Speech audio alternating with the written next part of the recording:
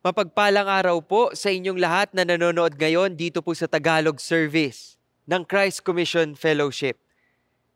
Kayo po ay talaga namang inaasahan naming excited na makinig po sa mensahe ng Panginoon sa bawat isa po sa atin. At alam ko nakatutok po kayo sa bawat linggo na nanonood kayo sa inyong mga tahanan, sa inyong mga opisina, cellphone man yan, computer man yan o TV man yan. Alam ko pong excited kayong matuto mula sa mga katuruan na galing sa Biblia. At dito po sa series natin ngayon sa CCF na tinatawag po nating Anew, Starting Right by Knowing God, dito ho natin nakikita at natutuklasan yung iba't ibang pangalan ng ating Diyos.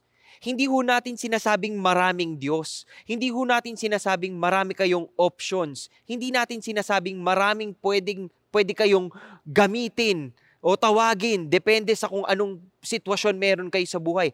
Ang ginagawa natin sa series na ito ay nakikilala ho natin ng lubusan ang ating Diyos.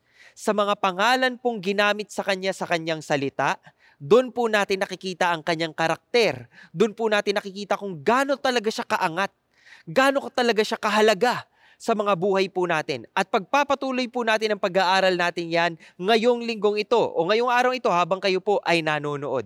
Pero bago po muna tayo mag-umpisa, gusto kong magbasa ng isang tula. Hindi ko na ho babasahin yung buong tula, no? Ito po ay tulang paborito ko. Ang pangalan ho nito ay Invictus. Okay? Invictus po ang title at ang sumulat po nito ay si William Ernest Henley. Ito po ang kanyang introduction. Sabi ho niya dito, "Out of the night that covers me, black as the pit from pole to pole, I thank whatever gods may be for my unconquerable soul." Napakaganda po, hindi ba? Sa umpisa, parang napakagandang pakinggan. Bukod sa yung whatever gods may be, halata mong wala talaga siyang Gino Diyos.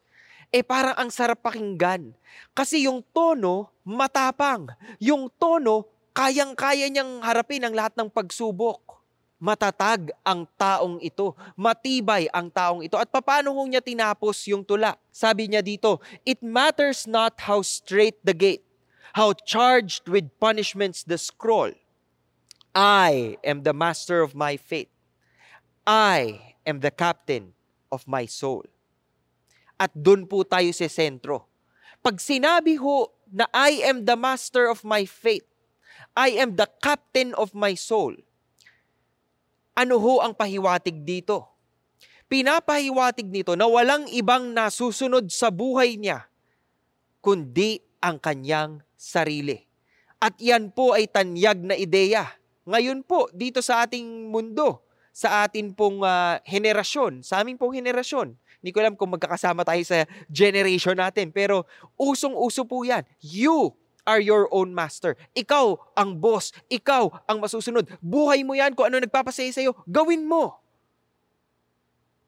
Napakasarap mabuhay ng ganon. Kung wala tayong aapakan. Kung wala tayong magagawang pagkakamali na hindi kaaya-aya sa Panginoon. Pero tayo po ay mga tao lamang. Kadalasan bilang tao, tayo po ay magkakamali. Kaya hindi ho natin dapat inaasahan na tayo ang maging Panginoon ng ating mga buhay. Ito po ay napagtanto ni Abram sa kanya pong journey. Tandaan niyo po, galing siya ng Ur. Diba? At sinabi ng Panginoon sa kanya, by faith, diba? Sinunod niya ang Panginoon. Sinabi niya na, sige, lumakad ka, pumunta ka sa promised land. Wala siyang kaalam-alam, wala siyang kamalay-malay kung saan siya pupunta, anong mangyayari sa kanya. Napakahirap ng sitwasyon at nagtiwala na lamang siya sa salita ng Panginoon sa kanya. Pero pagdating ho ng Genesis 15, pagkatapos ho niyang humarap sa isang gerang hindi naman niya talaga napaghandaan at matapos po siyang bigyan ng tagumpay ng Panginoon, mailigtas niya yung kanyang pamangkin na si Lot at maharap niya yung mga haring nag-aaway-away sa Genesis chapter 14. Pagdating mo po ng Genesis 15, ito po ang nangyari. After these things, the word of the Lord came to Abram in a vision. Okay? Nagkaroon ho siya ng parang panaginip. At narinig ho niya ang Panginoon na sinasabi sa kanyang, "Do not fear, Abram. I am a shield to you. Your reward shall be very great." Huwag kang matakot, Abram. Ako ang iyong magiging kalasag na puprotekta sa iyo at gagantimpalaan kita ng napakalaki o napakahalagang gantimpala ang ibibigay ko sa iyo.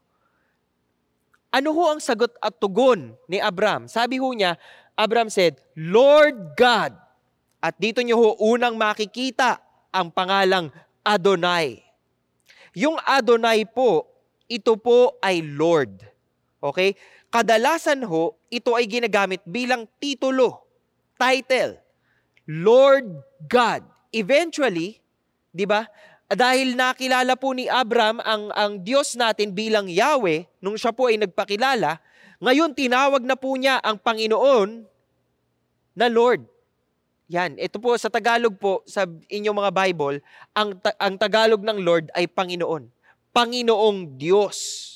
Okay? What will you give me? Anong ibibigay mo sa akin? Since I am childless and the heir of my house is Eliezer of Damascus. Anong nangyayari dito? Mukhang lumalakas na po. Okay, lumalakas na po ang dating ni Abram dahil nga po nakalusot siya doon sa mga haring kinalaban niya sa Genesis chapter 14. At nag-aalala ho siya ngayon dahil matanda na siya. Wala ho siyang anak. At kung patuloy hong sasabihin ng Panginoon sa kanya, "Huwag kang matakot. Ipagtatanggol kita, akong magiging kalasag mo. Papagitnaan ako sa kahit anong pagsubok na darating sa buhay mo." Di ba ganun ho ang kalasag eh? Ang kalasag ho pag sinuot mo, hindi mo naman siya nilalagay sa likuran mo eh. Di ba? Nilalagay mo siya sa harap. Para sabihin ng Panginoon na siya mismo ang papagitna mula sa ating makakaaway at sa gitna natin tatayo doon ng Panginoon. Napakagandang benepisyo. Napakasarap na benepisyo. Pero kahit sa kabila ng pangakong ito, napakagandang pangako, bakit humihingi pa rin si Abram? Ako po, pakiwari ko lamang po ito. Kung ito ay kayang ipangako sa kanya ng Diyos, naisip ho siguro ni Abram, siguro pwede ko naman tong tanungin sa Diyos. Siguro pwede ko naman tong ilapit sa Panginoon. Panginoon, kumbaga parang sinasabi niya, "Panginoon, na-appreciate ko to lahat. Na-appreciate ko yan. Pero ano pong bibigay niyo sa akin? Ano pong pwede kong panghawakan? Wala ho akong anak." Yan. Pero ito po tinawag niyang Lord si Yahweh. Bigla po niyang naging Panginoon si Yahweh. Bigla po niyang naging bossing. Bigla po niyang nirespeto talaga na parang bagang wala po akong ibang gagawin hanggat hindi ka nagsasalita. Ganun ho ang purpose. Kapag ho ginamit mo ang Lord bilang titulo at kinabit mo ito sa isang pangalan, kunyari, pangalan ng Diyos, Yahweh. Diba? Pag kinabit mo yung Panginoong Diyos, ibig sabihin, nagpapasailalim ka sa Kanya. Siya ang masusunod. Siya ang bossing. Diba? Ang title po ng ating mensahe ngayon ay napakasimple. Ito po ay Adonai, ang ating Panginoon. Pag tinawag mong Panginoon ang ating Diyos, ibig sabihin siya ang nasusunod sa buhay mo. Marami ho sa atin tinatawag ang ating Panginoon bilang Diyos dahil alam nating higit siyang mas makapangyarihan kaysa sa iba. Yung iba ho sa atin, tinatawag ho natin siyang tagapagligtas dahil alam nating malaki talaga ang kasalanan natin sa Kanya. Kaya kailangan natin ng tagapagligtas. Pero bibihira po ang tatawag sa Kanya bilang Panginoon at makikita mo ito sa kanyang buhay na talagang Panginoon niya, ang Diyos. Talagang Panginoon niya ang poong may kapal. Bakit? Ano ho ba ang ibig sabihin kapag tinawag natin siyang Panginoon? Ano po ba ang importansya nito? At paano ho ba natin ito ginagamit? Unahin na po muna natin yung pangalang Adon o yung titulong Adon. Ito po ay ginagamit sa Biblia kahit sa tao. May mga tao pong tinatawag na Adon o Adoni. Tunghayan niyo po ito. Si Sarah po, ginamit ho niya ito bilang pantawag sa kanyang asawang si Abraham. Diba? Si Lot, tinawag ho niya yung kanyang mga bisita na Adon o Lord. Si Abraham, yung servant po ni Abraham, ang tawag sa kanya, Adon, Lord, bilang master. Kasi bossing siya eh. Di ba? Yung Pharaoh ng Egypt, hindi naman ho yan Hudyo. Hindi naman ho yan Kristiyano. Pharaoh po yan ng Egypt. Di ba? Pero tinawag rin ho siyang Adon, Lord. Dahil siya po ay bossing. Si Joseph din po, nakanang kamay ng Pharaoh, tinawag rin bossing. Lord din po. Si Ruth, yung kanya pong mapapangasawang si Boaz, ay tinawag niyang Lord. Si Hannah po, yung kausap po niya si Eli, yung priest, tinawag din niya pong Lord si Eli. At syempre yung mga alagad po ni Saul, ni King Saul, tinawag din po nilang Lord o Adon si Saul. Dito po sa 1 Samuel 16 verse 16. Ano pong kahulugan nito? Marami po tayong kilalang tao na nararapat lamang nabigyan sila ng pagpupugay, paggalang, at talaga naman pong respetuhin katulad dito mga taong ito. Ang Lord po, pag ginamit ninyo, ginagamit siya sa taong may otoridad. Ginagamit ho siya sa taong gusto nyong magpasailalim dun sa kapangyarihan ng taong yon, dun sa identity ng taong yon, dun sa estado ng taong yon. Bossing nyo siya eh. Presidente siya eh. Teacher ko siya eh. Principal ko siya eh. Bossing siya. Siya may-ari ng kumpanya eh. Dun ginagamit yung titulong yon. Pero, pag ginamit ho ito para tukuyin po ang Panginoon, nagkakaroon ho ng magandang meaning. Bakit? Kapag tinawag mong Panginoon ang ating Diyos, nangangahulugan ito na naniniwala ka na ang ating Diyos ay ang iyong master. Siya po ang masusunod. Na ang Diyos ay iyong owner. Ibig sabihin, siya po ang nagmamay-ari. At siya po talaga ay dapat masunod. Marami po sa atin, kilala natin ang Diyos bilang ating provider. Kilala natin ang Diyos o gusto natin siyang makilala bilang ating healer. Katulad po ng mensahe ni Pastor Bong at ni Pastor Joby nung isang linggo. Hindi ba? Pero on top of all these things, tinatawag ho natin siyang omnipresent, omnipotent, omniscient. Di ba? Ibig sabihin, alam niya lahat, makapangyarihan siya, saklaw niyang lahat, at present siya sa lahat ng lugar. O sige, kilala mo ang Diyos sa ganyang paraan. Pero on top of all these things, ang Diyos po ay Panginoon. At pag sinabi ho natin siya ay Panginoon, nangangahulugan po ito na dapat tayo po ay accountable sa Kanya. Siya po ay pinagsisilbihan natin. Siya po ay dahilan kung bakit tayo nabubuhay. Kumbaga, ang buhay na meron tayo dito sa mundo, ibinibigay natin sa Kanya, para sa Kanya ito. So, kapag ganun ang Panginoon mo, okay, siya ang may-ari ng lahat, makapangyarihan siya, alam niya ang gusto niya para sa buhay mo, maayos ang disenyo niya para sa iyo, anong reaksyon mo? Dapat po ang reaksyon natin, luluwagan mo ngayon yung hawak mo dun sa mga bagay-bagay na meron ka dito sa mundo. Dahil kapag sinabi ng Panginoon mo, sige, i-give up mo yan. Dapat kaya mong i-give up. Katulad doon ni Abraham, di ba? Binigyan nga siya ng anak. Magkatagal-tagal hinihingi niya sa Panginoon yung kanyang anak. Pero nung binigay sa kanya, ano nangyari? Hiningi po ng Diyos. Di ba? Sabi, ialay mo yung iyong anak. Pero kung talaga pong ang Diyos ay ang nagmamay-ari ng lahat ng bagay sa inyong buhay, magtitiwala ka sa Kanya. At alam mong kung ano man ang hingi niya sa iyo, ito ay may kagandahan, ito ay may kabutihang maidudulot sa iyo at sa Kanyang kalwalhatian. Siya ang may-ari ng lahat. Kaya po natin siya tinatawag na Panginoon. So anong ibig sabihin nito? Kapag ho siya ang Panginoon, siya ang tunay na magmamay-ari ng lahat, dapat ho marunong tayong sumuko sa Kanya. Kapag siya po ay ating master, Panginoon, bossing, dapat ho sinusunod natin siya.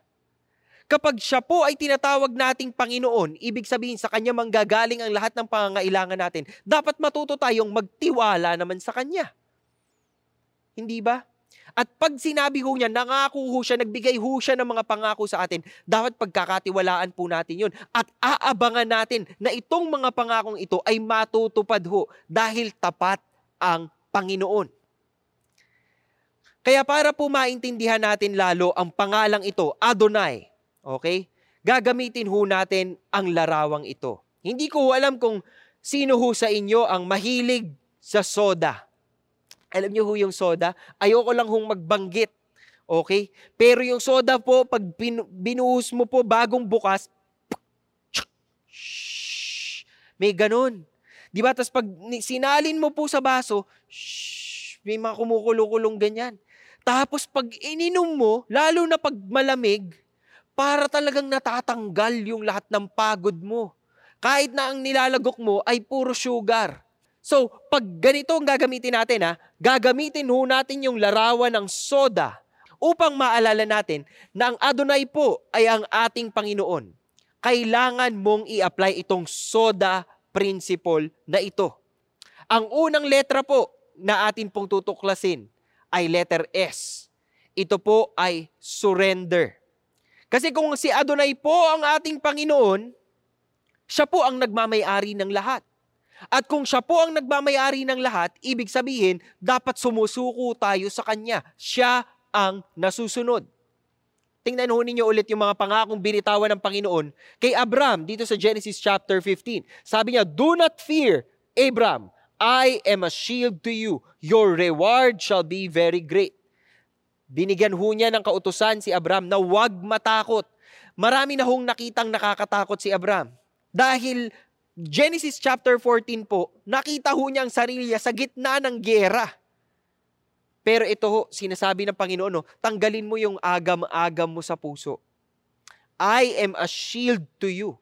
Ako ang iyong pangsalag. Ako ang tatayo at papagitna po, protekta sa iyo. At bibigyan kita ng gantimpalang talaga namang pagkalaki-laki.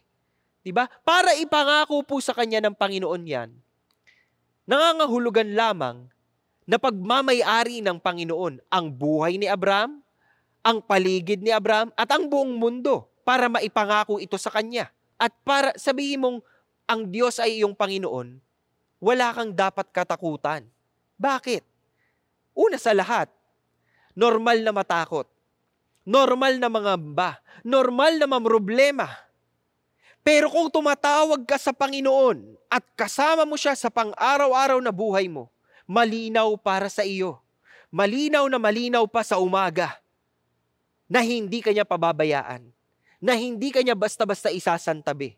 At kung ora di peligro na, kunyari wala kang sweldo, walang laman ng pitaka mo, alam mo dahil tapat ang Panginoon, talagang isinusuko mo ang buhay mo sa Kanya. Lord, wala na talaga akong magawa. Hanggang dito na lang po talaga ito. Bigyan po ninyo ako ng grace. Diba? Ganyan ang pagsuko. Lord, wala na po akong magawa. Tulungan po ninyo ako. Hindi ko na po ito kaya. Kadalasan ho sa Old Testament, ang mga taong tumatawag ho sa Panginoon bilang Panginoon o Lord or Adonai, ginagawa ho nila ito at a time of need. Si Moses po tinawag po niyang Panginoon or Adonai. Si God, nung siya po ay namomroblema. Si Joshua po, nung siya po ay namomroblema, tinawag rin po niya ang Panginoon na Panginoon. Dahil kailangan niya ang presensya, kailangan niya ang sagot, kailangan niya ang tugon ng Diyos sa kanya at sa kanyang suliranin. Dito ho sa Genesis chapter 15, kailangan ni Abram ang Panginoon. Dahil kung siya po ay magpapatuloy dito sa daang tinatahak niya at wala siyang tagapagmana, kaya tingnan nyo, Lord God, what will you give me since I am childless and the heir of my house is Eliezer of Damascus? Wala ho akong tagapagmana. At pag ako'y namatay, ang magmamaneho ho ng aking pamilya ay si Eliezer, na hindi ko po kaano-ano at siya'y taga Damascus. Nakikita niyo po yung pag-aalala niya? Pero nagtitiwala siya sa Panginoon. Dahil sinabi ng Panginoon na ako ay magiging kalasag mo. Diba? Alam niyo po yung kalasag? Ito po ay shield. Ganito po ang itsura niyan. Yung shield po, hindi yan yung parang bilog lang na Captain America shield. Okay? Mas higit pa doon. Buong katawan talaga nila ang natatakpan ng shield o kalasag. Ganun ho, pag sinabi ng Panginoon, I will be your shield.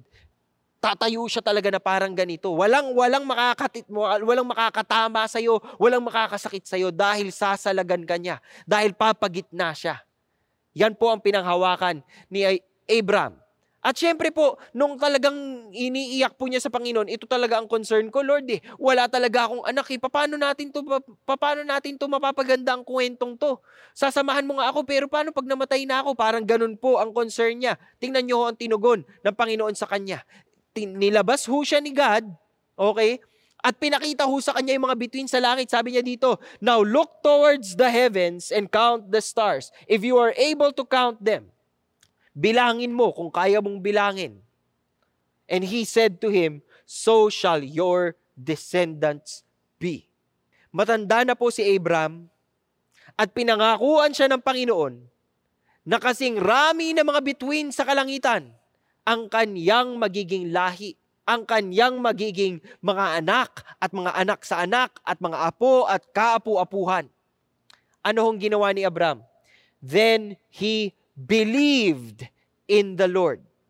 Tingnan ho ninyo wala pa, hindi pa binibigay ang anak. Hindi pa ho sila nanganganak, hindi pa ho nagbubuntis ang kanyang asawa. Pero he believed in the Lord. Pinili po niyang magtiwala, pinili po niyang sumuko, pinili po niyang respetuhin ang Panginoon bilang Diyos, bilang siya talagang nasusunod. At dahil pagmamayari niya ang lahat, ibinigay niya ang kanyang pagtitiwala sa kanya. At tingnan ho ninyo yung benepisyo. Kinredit po ng Panginoon, ginawad po ng Panginoon sa kanya ito bilang righteousness. Diba? Kinonsider siya ng Panginoon bilang tuwid na tao dahil siya po ay nagtiwala sa kanya. Karamihan ho sa atin, hindi natin kayang mag-surrender sa Diyos. Dahil tayo pa rin po ang Diyos ng ating buhay. Marahil meron kayong mga kasalanang hindi mabitaw-bitawan. At naririnig nyo na ho si God, sinasabi sa inyo, isuko mo na yan. Bakit ko isusuko? Lord, ito lang ang taong nagmamahal sa akin. Di ba?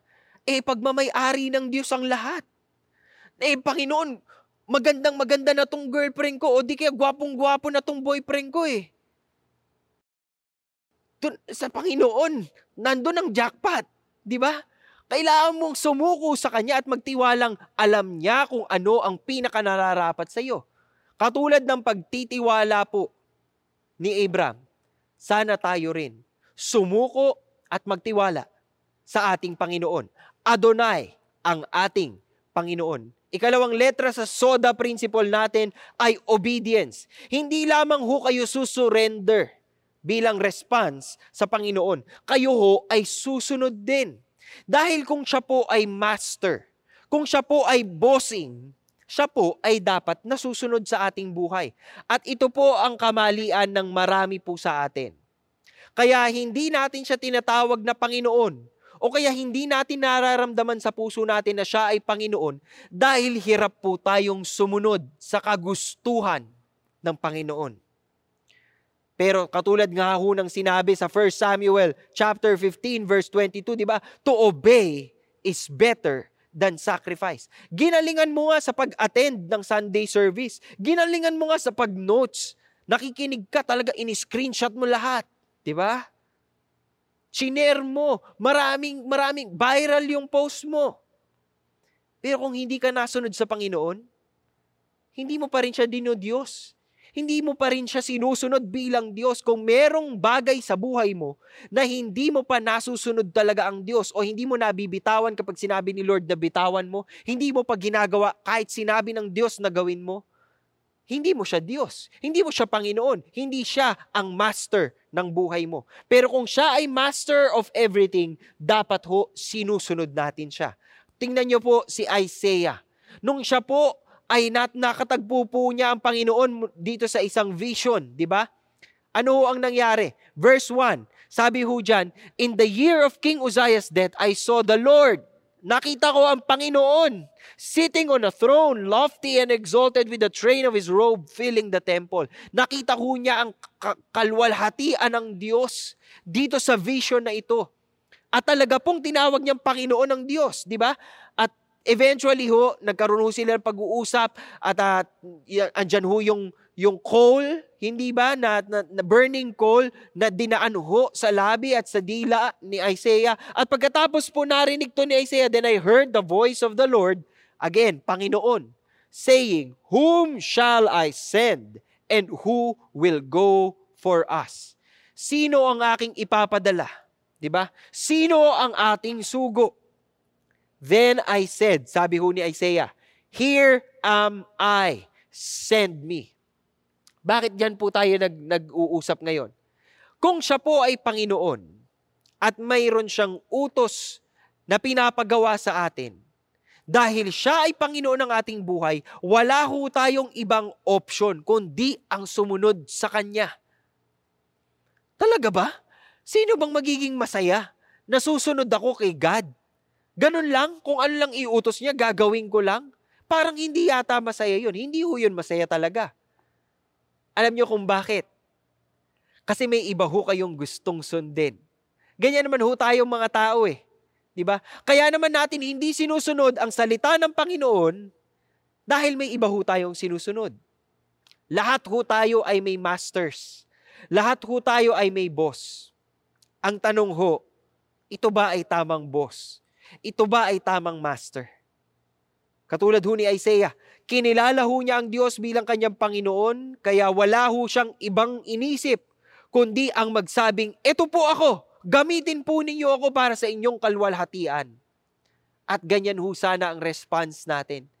Pag tinawag ho natin ang Panginoon na ating Panginoon, "Ikaw po, O Diyos, ang aking Panginoon." Dapat pagbuklat mo ng Bible at sinabi sa Bible mo na nakasalanan ang magalit, dapat pinapalaya mo na yung mga taong galit ka. Di ba? Pag sinabi sa Biblia, nakasalanan ang tumingin sa isang babae nang may mali siya o maling pag-iisip, dapat talagang naglalagay ka na ng blinders, di ba? Kasi ganun po ang ibig sabihin kapag Panginoon mo ang Diyos. Gusto mo, luluwalhatiin mo siya palagi. Gusto mo, yung mga gagawin mo, sasabihin mo, iisipin mo, mararamdaman mo, lahat dapat nakaluluwalhati sa Panginoon. Bukod po sa pangalang Adonai, ang Lord po ay tinatranslate din po bilang Kyrios sa Greek. Lalo na po yung Biblia po, yung Old Testament, kapag tinranslate na po siya ng mga Greek, ang tawag po doon ay Septuagint. Doon mo sa Septuagint, lahat po ng Adonai ay translate sa Greek word na Kyrios. Na ang ibig sabihin po, ito ay may supreme authority. Ito ay may sovereign power. Saklaw niya ang lahat, sakop niya ang lahat, at pagmamay-ari niya ang lahat. Kaya pag tinawag mo ang Panginoon na Panginoon, ibig sabihin, "Lord, eto ako, sa'yo ako, na ako'y sa'yo, at ika'y akin lamang." O, di ba? Napakanta ba kayo? In the New Testament, si Jesus po ay tinawag na Lord. Okay?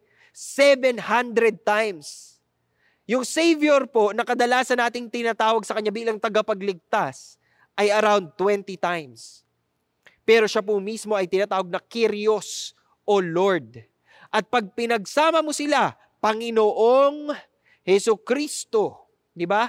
Our Lord and Savior, nakikita mo ang kabuuan ng kwento ng ating mga buhay at kung paano tayo ililigtas ng ating Diyos sa pamamagitan ng ating Kyrios, sa pamamagitan ng ating Panginoong Hesukristo.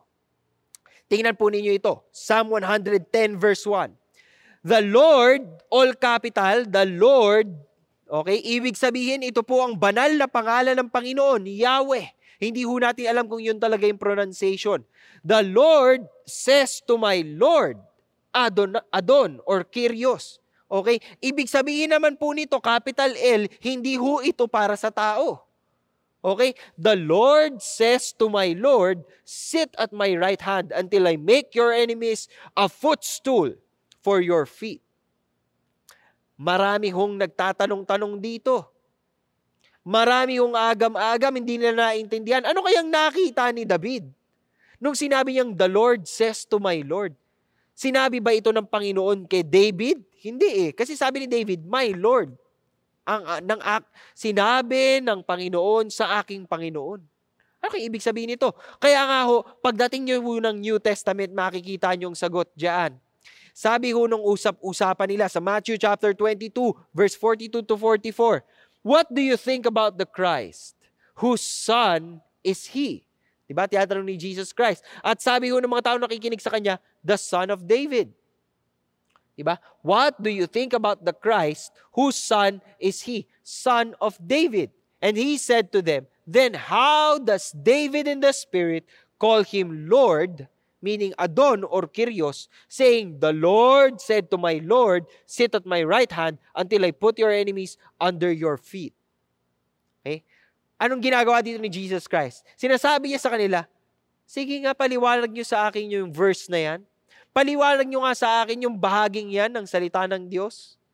Sinong tinatawag ngayon ni David na Lord? Kung ito na si Lord, di ba? At syempre, ito po ay talagang malaking tanong doon sa mga tagapakinig ng Panginoon. At sa verse 45 po, sinabi niya, "Therefore, if David calls Him Lord, Adon or Adoni or Kyrios, how is He His son?" No one was able to offer Him a word in answer, nor did anyone dare from that day on to ask Him any more questions. Bakit? Dahil hindi ho nila matugunan itong realidad na ito, na nung unang panahon, nung nabubuhay pa si David, pinakita na niyang nag-e-exist po ang ating Panginoong Hesukristo. Nag-e-exist po ang Trinity. Kahit man lang Genesis balikan mo sa Genesis sinong kausap ng Panginoong Yahweh? Sinong kausap ng Elohim? Di ba? Nung nag-create siya, let us create men. Let us create man in our own image and likeness. Sinong kausap niya? Diba? Ito ho ay nagpapatunay na ang ating pong Panginoon ay nagkatawang tao po dito sa lupa. Sa ating Panginoong Hesukristo, ang sugo ng ating Diyos. Sa Luke chapter 6 verse 46, "Now, why do you call me Lord, Lord, Kyrios, Kyrios, and do not do what I say?" Napakahalaga po na kung kayo'y naniniwala na ang Panginoon ay Panginoon talaga, siya ay Adonai, ang Diyos mo ay ang Panginoon, dapat sumusunod ka sa Kanya. Dahil ibig sabihin ng pag tinawag mo siyang Panginoon, kinikilala mo ang Kanyang otoridad sa iyong buhay. Kinikilala mo ang Kanyang pagiging bossing. Kinikilala mo ang Kanyang magandang plano para sa iyo. Kaya susunod at susunod ka. Hindi ka magsasawang sumunod sa Kanya. Bakit po mahalaga na tayo po ay kilalanin natin si Jesus bilang ating Adonai or Kyrios? Ito po ay pinakamahalaga. Dahil ang pinakamahalagang tanong na dapat pong masagot nating lahat ay sino nga ba ang iyong Panginoon? Hindi ko alam kung lumaki kayo bilang mga Kristiyano, matagal na kayong Kristiyano, pero tanungin niyo po yun sa inyong sarili ngayon. Sino ba talaga ang Panginoon mo? Sino ba talaga ang Panginoon ko? Sino bang nasusunod? Sino bang inaasahan ko? Sino bang kinakapitan ko? Sino bang sinusunod ko? Dahil yun po ang magpapakita kung sino talaga ang Panginoon mo sa iyong puso, sa iyong isip, sa iyong kaluluwa. Tayo po bilang mga tao, ayaw talaga natin ng konsepto ng Panginoon. Ayaw po natin ng konsepto na merong mas makapangyarihan sa atin na siyang dapat masunod. Ang gusto natin, kalayaan Di ba? Gusto ko na talaga lumaya, gawin ang gusto ko. Pero hindi ba, pag ginawa mo yun, gagawin mo yung gusto mo, hindi mo ba ginagawang Panginoon ang sarili mo? Hindi mo ba ginagawang Panginoon ang kasalanan? Hindi mo ba ginagawang Panginoon ang mga bagay-bagay dito sa mundo? Napakahirap ho. Kung ang Panginoon mo ay hindi ang Diyos, mag-ingat ka. Dahil malaking kapahamakan ang pwede mong kapuntahan kung hindi Panginoong Diyos ang iyong sinusunod. Bukod po sa surrender at obedience, Adonai po, ibig sabihin siya ang ating Panginoon, He provides. So He deserves our trust and devotion. Devotion. Sa SODA principle po natin, letter D is devotion. Ano hong ibig sabihin ng devotion? Yung tapat ka sa Kanya. Yung kahit anong mangyari, hindi mo siya bibitawan. Yung kahit anong mangyari, hindi ka iiwas doon sa kagandahang ibinibigay niya sa iyo base sa Kanyang salita, sa Kanyang alituntunin, sa Kanyang katuruan. You will devote yourself. Ibibigay mo, isusuko mo ang iyong sarili at ipagkakatiwala mo ang iyong sarili sa Kanya. Pag sinabi ho nating ang Panginoon, Adonai, ay atin pong provider, dapat ho naniniwala tayong hindi tayo magkukulang. Hindi tayo mabibitin. At ibibigay ho niya yung nararapat at sapat para sa atin. Alam niyo po, na-experience ko po ito first hand. Nakikita niyo ho ba yan? If you like it, then you should have put a ring on it. Sabi nga po ni Beyonce, verse 1. Di ba? Ayan, ako po ay kinasal nung Biyernes. At pumasok ko sa buhay mag-asawa.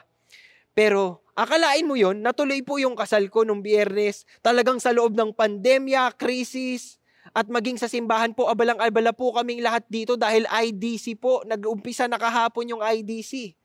Malaking imposible po ito talaga sa akin nung ako po ay nag-propose. Sabi ko, Lord, hindi ko yata po kaya. Pero sabi ng Panginoon, magtiwala ka sa akin. Magtiwala ka sa akin, akong magpo-provide. Talagang wala ho akong nakikitang paraan kung paano kasi ako ay nagtatrabaho sa simbahan. Pero nung talaga hong pinagkatiwala ko sa Diyos, nililista ko ho yung mga gastusin sa kasal. At tinitignan ko ho yung aking napangasawa at sinasabi ko, hindi ba pwede ditong mas tipid? Hindi ba pwede ditong mas konti lang? Hindi ba pwedeng ganito? Hindi ba pwedeng ganyan? Sa Panginoon ko, lang ako talaga kumapit. Sabi ko, Lord, sinabi mo ikaw ang provider. Ibibigay ko ho ang buhay ko, ang aking pag-iisip, ang aking puso sa inyo. Magtitiwala ako sa salita mo na my God shall supply all my needs. Sinasabi ni Paul sa Philippians chapter 4 verse 19, mantakin niyo ho talaga naman. Talaga naman ho, last year, may mga taong lumapit sa akin, hindi naman ho ako nanlilimos. May mga taong lumapit, alam mo anak, nung ako'y nagdi-devotion, paramdam sa akin ng Panginoon, napakita sa akin ng Panginoon ang pangalan mo, bigyan daw kita ng tulong. At talaga naman po, na-meet po ang lahat ng pangangailangan ko. Hindi lamang po yung mga bigay ng tao sa akin, pero maging yung akin pong pagtitipid. Takot na takot ho akong magtipid dahil nag-iipon sa kasal. Ano ang ginawa ng Diyos? Nagbigay ho ng pandemya. Nagbigay ho ng sitwasyon na hindi ho tayo makakapag-mall. Di ba? Isang buong taon ho tayong walang shopping. So, nakatipid ho tayo. Pwera na lang ho kung nagsya-Shopee kayo o naglalasada kayo. Baka hindi pa rin kayo nakatipid ngayon. Pero, praise God po, na-provide ng Panginoon yung pangangailangan ko. At siya lang po yun. Hindi ako, hindi yung mga tao sa paligid ko. Panginoon lamang talaga ang nagbigay nun. Milagro po yun. Pero alam nyo, hindi lang ho pinansyal o material ang binibigay ng Panginoon. Kaya dapat kayong mag-devote sa Kanya. Kaya dapat kayong mag-commit sa Kanya. Ano pa bang kayang ibigay ng Panginoon? Tingnan ho nito. 1 Corinthians chapter 10, verse 13. No temptation has overtaken you except something common to mankind. Ibig sabihin, walang pagsubok ang mararanasan dito sa mundong ito except something na talagang lahat ng tao pinagdaraanan. Hindi ka mag-isa sa laban. Hindi ka mag-isa sa sitwasyon. Hindi ka mag-isa sa kakulangan. Hindi ka mag-isa sa problema mo. Hindi ka mag-isa sa pagsubok, sa temptation na yan. God is faithful. He will not allow you to be tempted beyond what you are able. Hindi ka bibigyan ng pagsubok na hindi mo kakayanin. But with the temptation will provide the way of escape also. Tapat ho ang ating Adonai, ang ating Panginoon, na siya mismong nagbibigay sa atin ng daan palabas. Palayo sa kasalanan, palayo sa temptation, o solusyon sa ating mga suliranin o problema sa buhay. And you will be able to endure it. Kakayanin mong kayanin ang mga suliranin mo, kakayanin mong kargahin ang mga bigat sa buhay. Dahil tapat ang Panginoon. Dahil tapat siya, Diyos siya, at dahil ganito siya, we will have to devote our lives to Him. Magkukomit tayo sa Kanya dahil siya ay Diyos. Alam po niya ang kanyang ginagawa at siya dapat ang nasusunod. Tingnan niyo po ninyo itong Acts chapter 22. Ito po ay ang encounter ni Saul bago ho siya naging Paul. Okay? Encounter ho ni Saul sa Panginoon. Sabi ho dito sa verse 7, and I fell to the ground. Siya po ang nagsasalita, okay? And I fell to the ground and heard a voice saying to me, Saul, Saul, why are you persecuting me? Bakit mo ako tinutuligsa? So si Saul po, sa kanyang kaguluhan ng pag-iisip, sabi niya, who are you, Lord? Diba? Nagbigay galang pa siya. Who are you, Lord? Kyrios. At sumagot ho yung Panginoon sa kanya. Sabi sa kanya, I am Jesus, the Nazarene, whom you are persecuting. At ayaw ho ni Paul dito kay Kristo, dito kay Jesus. Dahil pakiramdam niya, si Jesus po ay bulaang propeta lamang. Pero nung encounter po niya sa Damascus, talaga pong nakilala niya, si Jesus ay ang Panginoon. Si Jesus ay Kyrios or Lord. What shall I do, Lord? Kinilala na niya bilang kanyang Diyos, si Jesus Christ. And the Lord said to me, get up and go on into Damascus, and there you will be told about everything that has been appointed for you to do. At dito po dinevote ni Paul ang kanyang buhay. Dahil ho sa encounter niya na nakilala niyang personal ang Panginoong Hesukristo at tinawag niyang Panginoon si Jesus Christ, ginawa ho niya ang misyong ibinigay sa kanya. Kahit na yung buhay po niya ay nalalagay sa peligro, kahit na yung buhay po niya ay nagkakaroon ng mga hirap at pasakit, kahit sa kabila ho ng pagtalikod sa kanya ng kanyang sariling mga lahi, yung mga Hudyo, at kahit marami ho siyang kalaban pagdating naman sa mga hentil, ibinigay po ni Apostol Pablo ang kanyang buhay sa Panginoon dahil siya ay ang kanyang Panginoon. At yan po ang napakagandang pagpapaalala po sa ating lahat. Kung ang Panginoon po ay ang ating Panginoon, siya po ang nasusunod, tayo po dapat ay devoted sa Kanya na para bagang tayo ay mga alipin. Pero ito, talagang gusto niya na tayo ay maging alipin ng Panginoon. Kaya lang, merong bad connotation yung salitang alipin. Bakit? Kasi po, nagiging parang kang aliping yung pinapalo ka, dugo-dugoan ka na, hindi ka pinapakain. Kaya ho sa Biblia, kadalasan yung mga words na slave ay pinapalitan ho nila ng bond servant para hindi ho masyadong degrading. Pero in its basic sense, dapat ho, pag tayo'y devoted sa Panginoon, tayo ay alipin niya. Ganun ho talaga dapat ang intensity. Nagpapasailalim ho tayo sa Kanya. Tingnan niyo ho ito. Ito ang kaibahan ng servant at saka ng slave. Ang servants po ay hired. Okay? Bayad ho sila. Limited lamang ho ang freedom nito. Kasi binili ka niya. Slave kita, servant kita hanggang ganitong kahabang panahon. He can choose the boss. He can choose the work. Ayokong magtrabaho dyan. Gusto ko dito lang ako, magtatanim lang ako ng palay. Ay hindi, gusto ko nagkakatay ako ng tupa. Ay hindi, gusto ko nagbabalat ako ng tupa. Ganyan. Ganun lang ho ang ginagawa ng isang servant. Namimili ho siya. Ito, gusto ko yan. Sige, dyan ako mamamasukan. Dyan ako magtatrabaho. Para ho kayong, ayoko yung bossing ko. Lilipat ako ng ibang bahay, doon ako mamamasukan sa kapitbahay namin. Mas masasarap daw ang ulam doon. Ganun ang itsura, di ba? And this servant can resign and leave. Pero tingnan po ninyo ang slave, ikaw po ay pagmamay-ari na ng iyong master. Wala kang karapatan. Wala kang hihingin sa kanya dahil ikaw ay slave. Wala kang kalayaan. Dahil ang kalayaan mo ay nasa ilalim ng iyong master.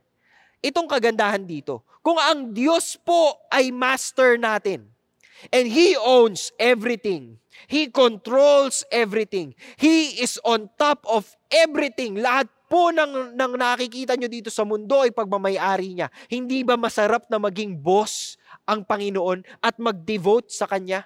Ang wellness po ng isang slave ay nakadepende sa kabutihan ng kanyang master. Tanungin ko po kayo ngayon, Mabuti ba ang Panginoon?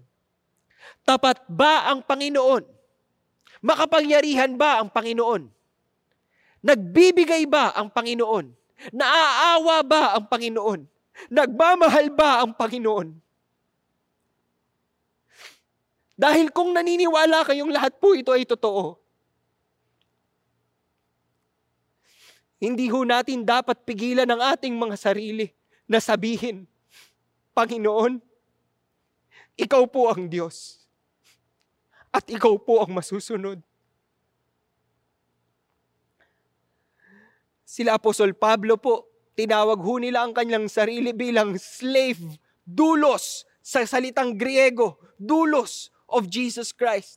Si James na brother of Jesus Christ, tinawag ho niya ang kanyang sarili na slave of Jesus. Si Pedro ho, tinawag rin ho niya ang kanyang sarili na doulos of Jesus, a slave of Christ. Ignatius, Polycarp, mga disipulo ho ni Apostle John, tinawag din ho nila ang kanilang mga sarili bilang slaves of Jesus.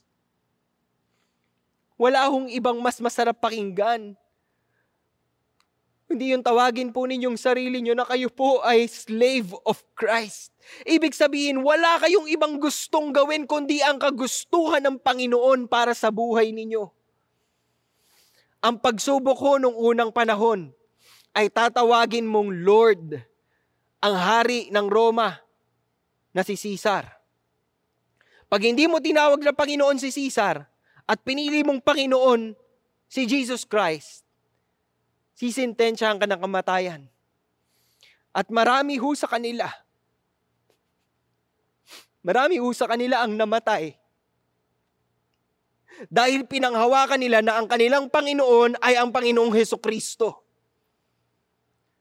Mantakin po ninyo yun, buhay ang binigay ng mga taong ito. At hanggang sa huling hininga nila, they devoted themselves to Adonai, to Kyrios, to the Lord. Because He is supreme. Siya po ay dakila at siya po ay Panginoon ng sanlibutan. Nararamdaman niyo po ba yun? Kapag kayo ay tumatawag sa Panginoon. Kapag tinatawag niyo ang kanyang pangalan, Panginoon, tulungan po ninyo ako. Lagi niyo pong tatandaan, ang pangalang tinatawag ninyo ay Diyos ng sanlibutan. Hindi kailanman nagkukulang, hindi pumapalya, hindi nabibigo, hindi nagagapi o natatalo. Hawak po niya ang tagumpay. Hawak po niya ang korona, nakaupo ho siya sa trono, siya po ay hari noon, ngayon at magpakailanman. Ito po ay ating Panginoon. Nadugtungan ho ang aking buhay. At sinasabi ko ito, Panginoon, sa buhay na idinugtong mo sa akin, lahat ng nalalabing panahon ng aking buhay, Lord, ikaw ang Panginoon. Ikaw ang masusunod. Dahil dakila siya.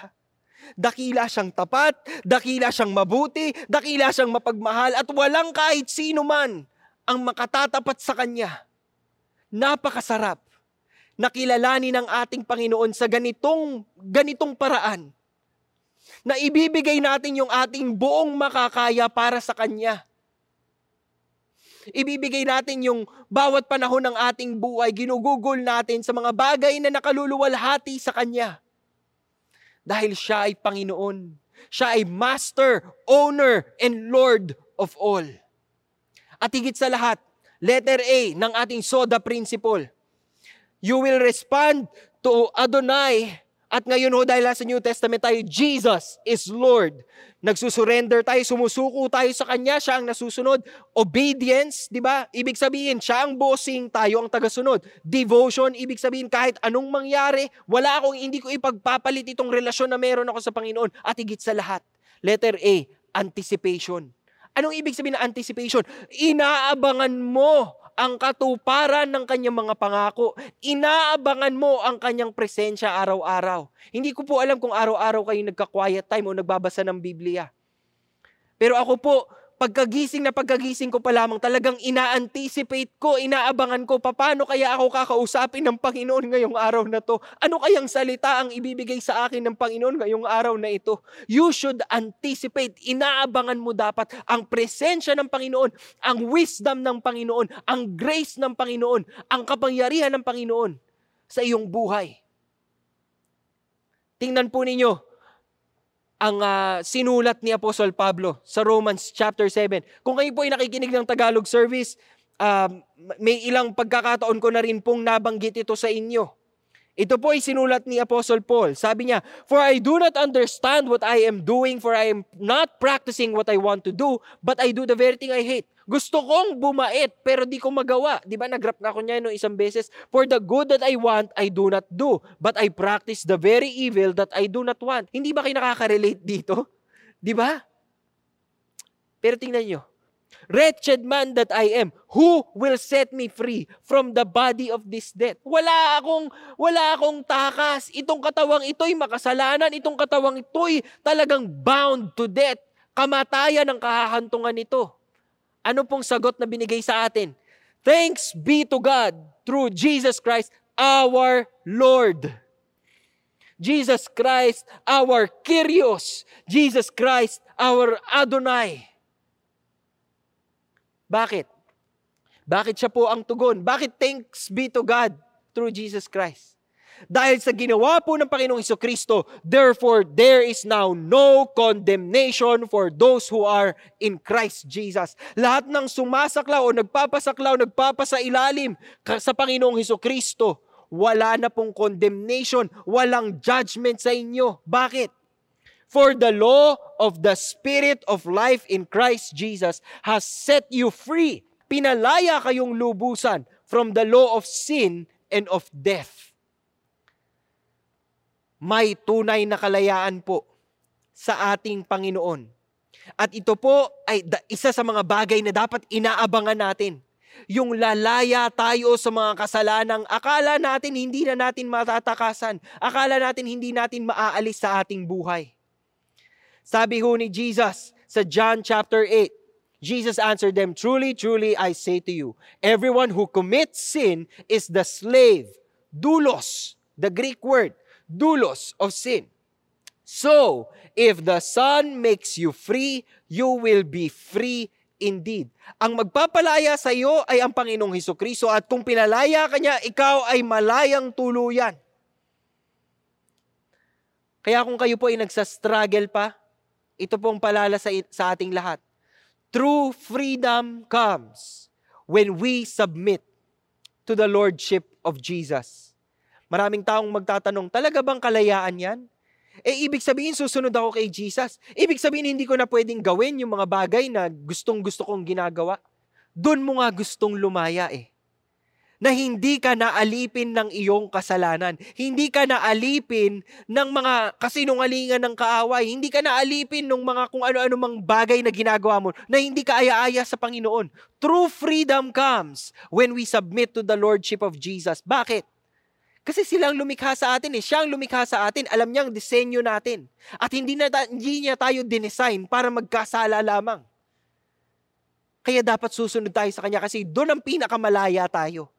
Kapag nasa ilalim tayo ng kapangyarihan ng ating Panginoon. Tingnan po ninyo si Pedro. Sa isang panaginip, sabi dito, a voice came to him, "Get up, Peter, kill and eat." At yung mga animals po na nakikita niya, ito yung mga animals na bawal kainin ng mga Hudyo. Sabi po ni Peter, "Not so, Lord, for I have never eaten anything unholy and unclean." Hindi ba kayo natatawa sa picture na ito? Ano pong nakakatawa dito? Nakakatawa dito ay ito. "Not so, Lord." Sinundan pa po niya ng tawag. Hindi ko po gagawin yan, Panginoon. Parang ganun. Hindi ba kayo nakaka-relate kay Pedro? Di ba? Sabi na ni Lord sa inyo, makipag-break ka na dyan. Hindi yan ang God's will para sa'yo. Hello, wala nga siyang God Hindi, Lord, hindi ko muna pakakawalan to. Kasi baka magbago pa Di ba? Mantakin mo, Tinawag mong Lord ang Panginoon, tapos sasabihin mo, hindi ko gagawin. Nasaan? Nasaan yung pagiging Diyos ng Diyos? Nasaan yung pagiging Panginoon ng Diyos sa buhay mo? Kung ikaw pa rin ang nasusunod, kung ikaw pa rin ang talagang Diyos ng buhay mo, hindi mo siya kinikilala bilang iyong Panginoon. Maraming beses ko na po yung nagawa. Nung ako po'y bata pa, girlfriend po ako ng girlfriend eh. Di ba? At yung mga panahong yun, talaga, sinasabihan ako ni God eh, anak, wag mo na muna yung girlfriendin. Mag-aral ka muna. Talagang pagkausap ko sa discipler ko, sabi nung discipler ko, Paul, you're still studying. Break up muna. Sa isip ko, bakit ba ganitong simbahan? Bakit ba break? Hindi ba pwedeng magkaroon ng girlfriend? Wala namang sinabi sa Bible na bawal ah. So tinuloy ko po. Hindi ko alam, boses na pala ng Panginoon yon. Boses na pala ng Panginoon, ginagamit po yung discipler ko para sabihin sa akin, huwag ka munang pumasok sa isang relasyon. Hindi ko pa plano yan para sa iyo. Eh di sana ho kung sumunod ako, marami ho akong heartbreak na naiwasan. Kung sumunod talaga muna ako sa Diyos. Kayo rin po, lalo na sa mga kabataang nakikinig ngayon. Kung tinatawag mong Panginoon, Lord, tawag mo kay Jesus ay Lord. Lord and Savior Jesus Christ. Diba? Kung sinabi ni Lord, galangin mong magulang mo. Galangin mo. Kung sinabi ni Lord, humingi ka ng tawad. Ninenok mo yung mga bagay na to mula sa iyong kaklase o teacher o boss o kung sino mang ninunukan mo. Diba? Humingi ka ng tawad. Kasi kailangan mong sundin ng Panginoon dahil siya ang Panginoon, hindi ikaw. Kadalasan ho, ganyan ang problema. Ang Peter problem, not so. Lord. Kung darating kayo sa ganitong punto, tanggalin nyo na lamang ang Lord. Not so. Dahil kung hihindian mo ang iyong Panginoon, marahil, hindi mo nga talaga siya Panginoon. Ang only option po natin ay tumawag sa kanyang pangalan bilang Panginoon at sundin. Diba? No is not an answer. Hindi muna, Lord. Hindi ko muna patatawarin. Hindi pwede yun. Siya nga ang Panginoon eh. Siya nga ang dapat masunod. Diba? Dapat Lord ang susundin. So ewan ko po sa inyo kung not so. At wag mo na siyang tawagin Panginoon. At good luck na lamang po sa inyo kung bumalik na si Jesus Christ. At madatnan po kayong hindi mo siya kinikilala bilang iyong Panginoon. O yung tumingin ka sa Kanya bilang Panginoon. At sabihin sa Kanya, Lord, hindi ko maintindihan yung will mo. Pero kung ito po ay bagay na gusto mong gawin ko, gagawin ko po ito bukal sa kalooban. Dahil alam mo kung ano ang ginagawa mo. Ganyan po ang pagsuko sa Panginoon. Ngayon po pakikinggan natin ang testimony ng isa po sa atin pong mga tito dito sa CCF. Tunghayan po natin ang buhay ni Mr. June Lanuza. I was the boss of my business, and I always wanted things under my control. I would get upset when I didn't get what I wanted, and I was used to having my way. I was quite comfortable with my life. We had a good business, lived in a subdivision. Our kids were going to good schools. We would travel frequently. I thought things were in place, but God had other plans that would radically change my life. Before I continue, let me introduce myself. I'm June Lanuza. I'm married to Nuki. We have 3 great kids and 8 wonderful grandchildren. Our daughter invited us to attend a CCF Bible study about 16 years ago. I was reluctant at first, but to support her, we decided to go. In that Bible study, I met a lot of Christians who truly inspired me. They had joyful, authentic, peaceful lives because of the Bible. I was amazed that the Bible actually worked. I decided that was the kind of life I wanted. So I really plunged into CCF and attended everything. Bible studies, Sunday worship, retreat seminars. We even joined the Holy Land Tour. I was getting to know the Lord more. My family life was getting better, but yet I felt something was still missing.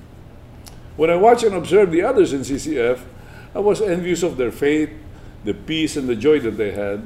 On the other hand, I also saw others in CCF who were much like me, Although they had accepted Jesus, they still lacked patience, gentleness, self-control. My problems still weighed me down to the point of doubting God's love and power. To top it off, our business had several pending tax cases at that time. I thought, when I accepted Jesus, He was going to solve all my problems. It wasn't happening, and I was disappointed. We were attending an IDC conference about 10 years ago when the speaker said something that had a lasting impact on me. He said, unless Jesus is Lord of all, He is not Lord at all. Oh, wow, that really hit me. My first reaction was, Lord of all, that's only for pastors. Certainly not for businessmen like me, who want to get ahead. It's impractical. People will only take advantage of you. They will fool you. Besides, Jesus is only for spiritual matters. Yet, I was intrigued and bothered by the statement. It made me question my motives on why I had chosen to follow Jesus. Why? Was I really serious about my relationship with Him? Was I in CCF only to join the crowd, to belong? Do I really mean what I say when I call Jesus Lord? Or was I only using Him when I needed Him, when I ran out of options? The challenge was cast, and I just couldn't ignore it away. I realized then that my relationship with God was limited and compartmentalized.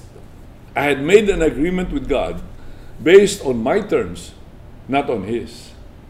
So what would happen if I opened up all the rooms of my life to His Lordship?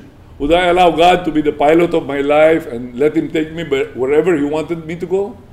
It's easy enough to accept Jesus as Savior, but to accept Him as Lord of all? But once I decided, wow. Do you remember how it was when you were 6 years old? No worries, no cares. Everything was just A-okay. All of a sudden, my life flowed so smoothly and so easily. I felt the relief that someone who had control had now taken over and was taking care of me. I had surrendered the results of whatever I was pursuing and the unknown future to God's sovereign will, His infinite wisdom, and to His unconditional love. So you might ask, what happened after that? Did my world become perfect? Were all my problems solved? No. But the world's imperfections and my problems were no longer that important. To borrow from a song, for the things of earth have grown strangely dim in the light of His glory and grace. Have I given up on my responsibilities and just wait for the apple to drop from the tree? Definitely not. I still try to do my best, but the big difference is I have completely surrendered the result to God. What joy and peace I had not felt for a long time. My only regret was, why did I wait so long? And now, am I sinless and completely Christ-like? Not at all. But now my relationship with God is more open, more honest, and I'm truly dependent on Him. I have accepted my weakness and my need for Him, and now I can truly let go and let God take care of all my concerns, whatever they may be. I have peace beyond my circumstances. One by one, the idols fell, and my soul was being set free as I yielded more and more to Him. So what happened to the tax cases? Making Jesus Lord of all had to include my business. Otherwise, He won't be Lord at all. I really struggled with that. I had to make up my mind that He should be Lord of our company. Business will have to be conducted in a way that would please God, regardless of the consequences. Would you believe it? After I made my decision, God intervened. He sent me a Christian lawyer through a CCF member. Before accepting, he asked me, what would happen if after all the legal action and appeals, the assessment still upheld, and the tax due still a big amount? I told him, pay the full amount, but on condition that all payments should be official and properly receipted. When I went home after that meeting, I told my wife we may have to close the business if we have to pay all the taxes. She readily agreed. We both decided to honor God, even if it meant closing down the business. Well, God must have seen our hearts. One by one, through this Christian lawyer, all the cases were dismissed, and we ended up paying only a very affordable amount. Today, we still have that business. Praise God. Before I end, I want to thank my loving wife, Nuki, for her passion for the Lord and for diligently sharing the good news with me and our family. I won't be here today if not for her. 5 years ago, we celebrated our 50th wedding anniversary. For our souvenir, our children surprised us with T-shirts printed with our favorite Bible verses. I want to end by sharing with it because it's a good reminder of who is the Lord of our life. Not just Lord, but Lord of all. Seek first His kingdom and His righteousness, and all these things will be added unto you. Matthew 6:33. Praise God. Narinig niyo ho ba yung testimony ni Brother Jun Lanusa? Hindi ho ba talagang totoo yun eh? Unless Jesus is Lord of all, He is not Lord at all. Ang nagsabi ho niya na si S.M. Zwimmer, na sinabi ho naman a few years back ni Hudson Taylor. Sabi ho ni Hudson Taylor, Christ is either Lord of all or is not Lord at all. Mamimili ho talaga kayo, Panginoon niyo ho ba talaga ang Diyos o hindi? Tingnan niyo ho ang sinabi ni Jesus Christ sa Matthew chapter 7 verse 21 to 23. Not everyone who says to me, Lord, Kyrios, Lord, Kyrios. Hindi lahat ng tumatawag sa akin bilang Panginoon, Panginoon will enter the kingdom of heaven. Kaya mag-iingat ho tayong mga Kristiyano na minsan bilang Kristiyano tuwang-tuwa tayo. Oo, Lord ko si Jesus Christ. Pero hindi daw po lahat ng tumatawag sa Kanya bilang Lord ay makakapasok sa kaharian ng kalangitan. But the one who does the will of my Father who is in heaven will enter.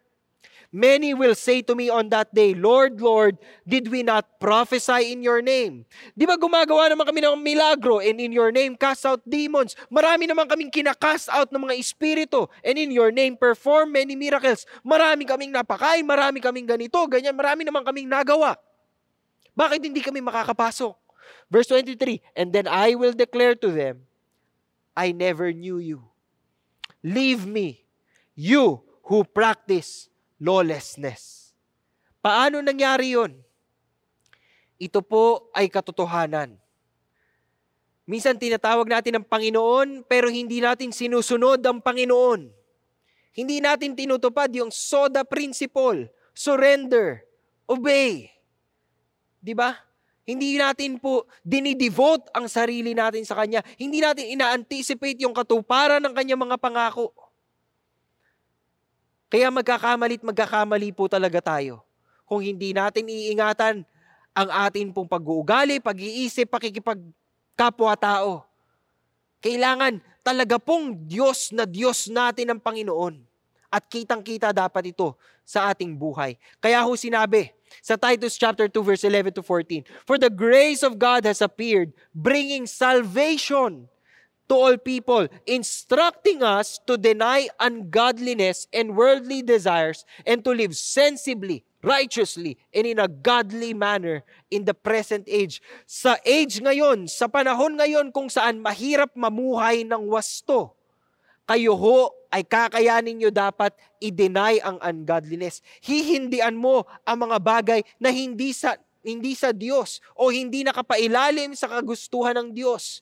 And you will live sensibly, may sense, righteously, wasto, and in a godly manner. Sinusunod ang paraan ng Panginoon.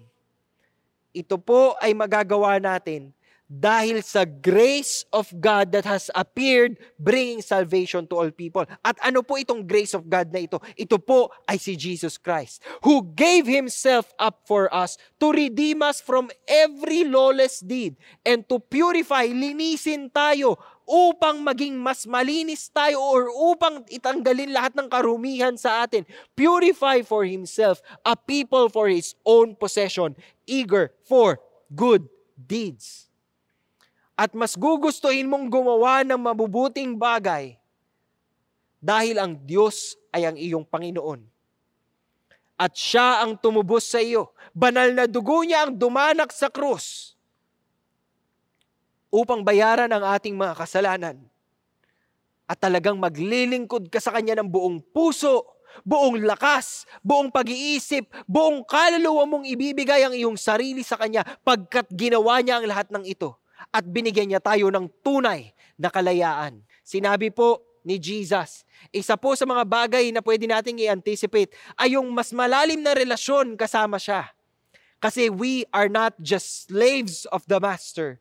We are also called His friends. In John chapter 15, verses 13 to 15, sinabi ho dyan, Greater love has no one than this, that one lay down his life for his friends. You are my friends if you do what I command you. Nakikita niyo po yung kondisyon?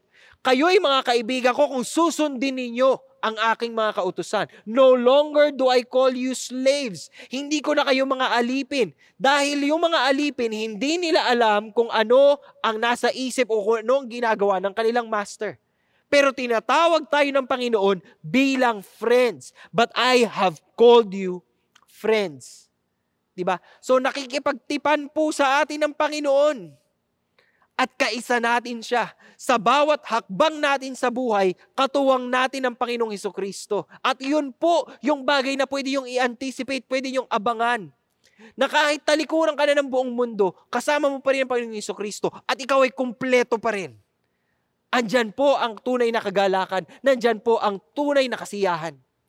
Romans chapter 10 verse 9 is a reminder for all of us that if you confess with your mouth Jesus as Lord, ang Panginoong Hesukristo po ay Panginoon. Siya po ay nasusunod dapat. Siya po ay master, owner. Siya po ang talagang tumubos sa iyo at siya ang iyong susundin panghabang buhay. And believe in your heart that God raised Him from the dead.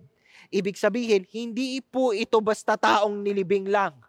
Siya po ay nabuhay. Siya po ay kasama na ng ating Panginoon. You will be saved.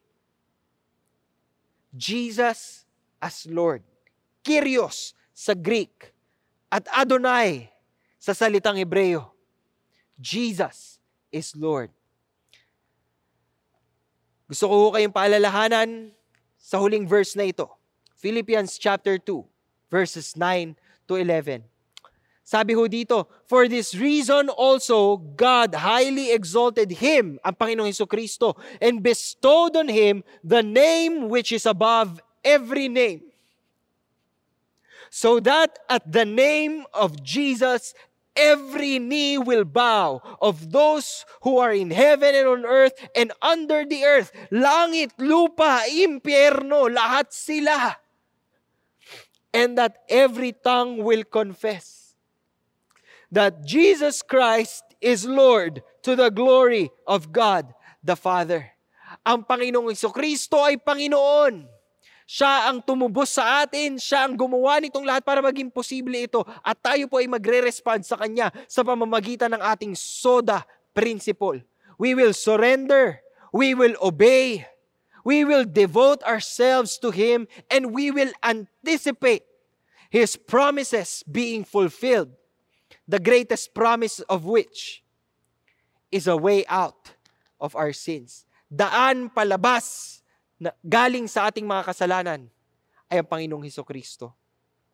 Kung hindi mo pa kinikilala ang Panginoong Hesukristo bilang Panginoon, bagamat kilala mo siya bilang iyong tagapagligtas, marahil ayaw mong pakinggan yung mga bagay na naririnig mo paglinggo. Dahil ayaw mong sundin siya. Sa pagdarasal natin at pagko-close natin, kayo man po ay Kristiyano na o ngayon nyo palang naririnig ito, inaanyayahan ko po kayong isuko ang inyong buhay sa Kanya at kilalanin siya talaga bilang inyong Diyos, Panginoon at tagapagligtas. Tayo po ay magdasal. Panginoong Hesukristo, niluluwalhati ka namin sa hapon o gabing ito o sa araw na ito. Nagpapasalamat kami sa salitang narinig namin, sa katotohanan na nakita namin mula sa iyong salita. Kitang-kita namin, Panginoon, ang aming kakulangan. Kitang-kita po namin ang aming karumihan. Kitang-kita po namin ang aming kamalian. Panginoon, wala ho kaming ibang nakikitang solusyon, kundi ang lumapit sa inyo at sabihin, Panginoon, ito ho ang aking buhay. Linisin po ninyo ito ng inyong banal na dugo. Ipaalala niyo po sa akin na kayo po ay nagsakripisyo upang bayaran ang kasalanang hindi mo ginawa. At dahil sa ginawa mong ito, Panginoon, hinandugan mo ko ng pagkakataon upang tawagin kang aking Diyos, Panginoon na tagapagligtas. Tulungan mo akong mabuhay ng naaayon sa iyong salita at sa iyong kagustuhan. Tulungan mo ko, O Diyos, na kilalanin ka bilang aking tunay na Panginoon. Adonai, Lord of all. We pray all of these. In Jesus' name we pray. Amen.